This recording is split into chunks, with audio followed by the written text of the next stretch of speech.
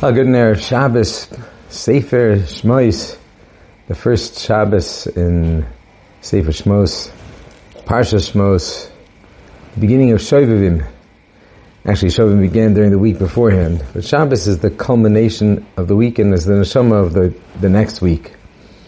So I just thought it'd be very appropriate to discuss a little bit about the concept of the Klal Yisrael being in Mitzrayim and the Shibud Mitzrayim, and how that connects. So one of the things that is very clear is that Paro was a taskmaster. He really basically put the pressure, intellectual, emotional, psychological pressure that he put on his slaves, not just the Jews, but Klal Yisrael for sure, and all the slaves that were there, that not a slave had ever escaped. No slave had ever escaped Mitzrayim. It almost came to the point that there was totally biyush.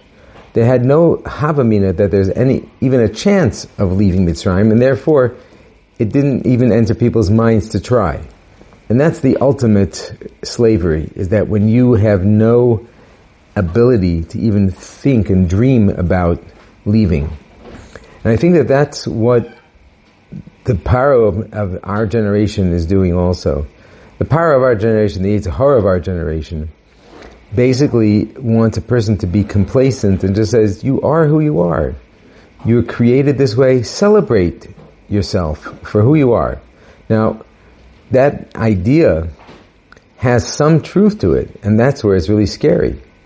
The truth is that who you are is a huge thing, but who you're supposed to be and who you can be is even greater. And basically, how much effort you try to make yourself into the higher self, that's really what life is about. That's how you're really judged. So, the idea that celebrate who you are as you are, and there's no other thing to strive for, that's a big fat lie. And that's what Paro wants to do. Paro wants us to have this ideology and celebrate. There's so many people who celebrate who they are by this whole concept of, I hate saying the word, gender. I mean, I don't understand. I didn't take psychology. I did take it years ago, and I don't think it ever came up back in the 80s when I was in university. But the very concept is very strange.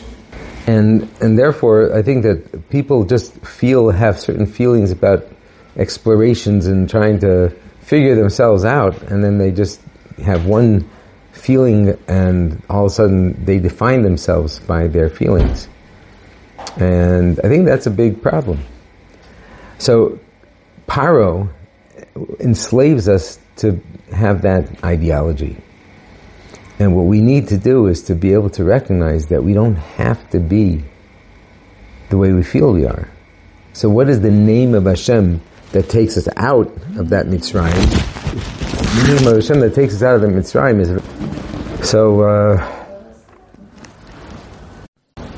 So the name of Hashem that takes us out of Mitzrayim is a very unique name, and that name is Ekyeh Asher Ekyeh, which basically is Aleph Hey and Yud and Hey, which means I will be as I will be.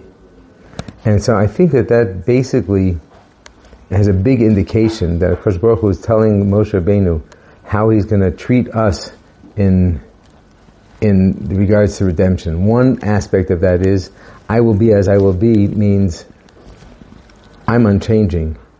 But I will be as I will be I'm going to mirror you. So if you want to connect to me, I will make myself available to be connected to you. But if Chas v'Shalom, you don't want to, so then I've reached out, you didn't respond, so we tried, it didn't work. And basically that's the only way I could ever make heads and tails of how could it be that only 20% of Yidden left Mitzrayim? What happened to the other 80%? And according to some opinions, it was even 98%. What happened to that 98% that didn't leave? It's a crazy number. What happened to all those neshamas? What was the whole purpose of them coming into creation? So it seems to be that this is an idea that, if I'm not mistaken, ties into Shovavim a bit. Shovavim is when a person doesn't value what we will call the potential of life. A man has the ability to have many children, but there's a lot of potential, but usually it's only one, sometimes two, sometimes six, whatever, could be created.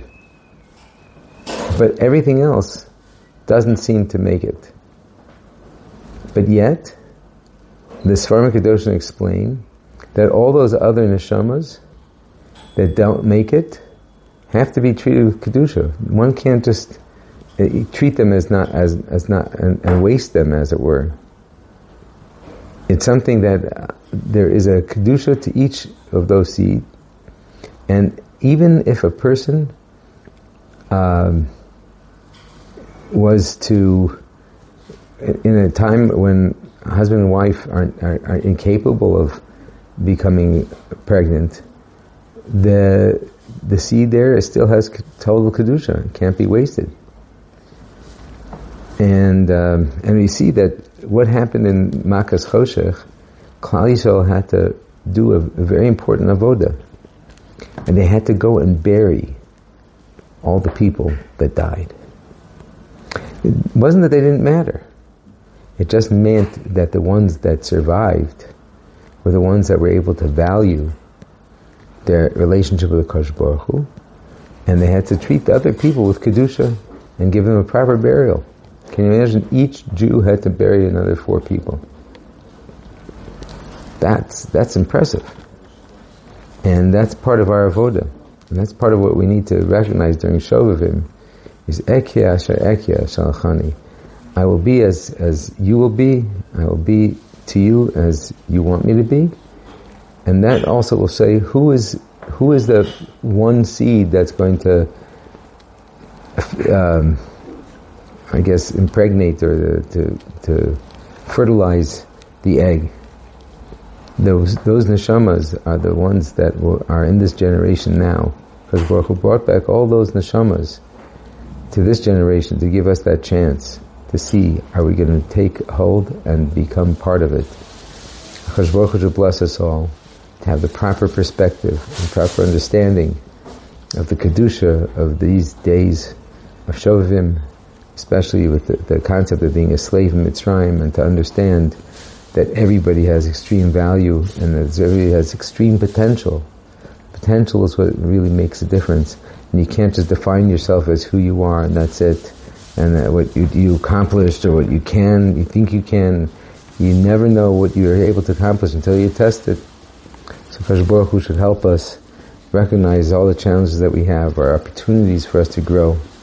Hashem should bless us all to go beyond what we think we are able to accomplish and prove to ourselves what amazing neshamas we all have. An amazing, amazing Shabbos. Side benched. There's one idea, though, that really I think hits home, and that is that a lot of times people think, well, who am I? How can I ever be one of those 20%? Or who am I that I'm going to ever amount to anything? I want to say that is exactly what Paro and the Satan wants you to think. You have to recognize the first things first, and you have to admit it. There's no way around it. You have already won the race.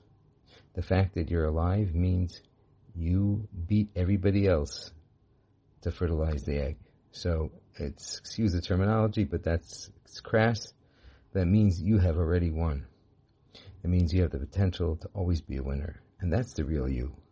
And anybody who wants to tell you, I got to accept myself as fallen and I can't be the winner, that voice is totally false and a lie. Strengthen yourself, fortify yourself, recognize who you really, really, really are, is a winner. And may Hashem help us overcome all the Yetzer Haras and recognize our true great strength and bring it into fruition and actualize everything Hashem wants us to accomplish in this world. Zayikid Bench, have an amazing Shabbos.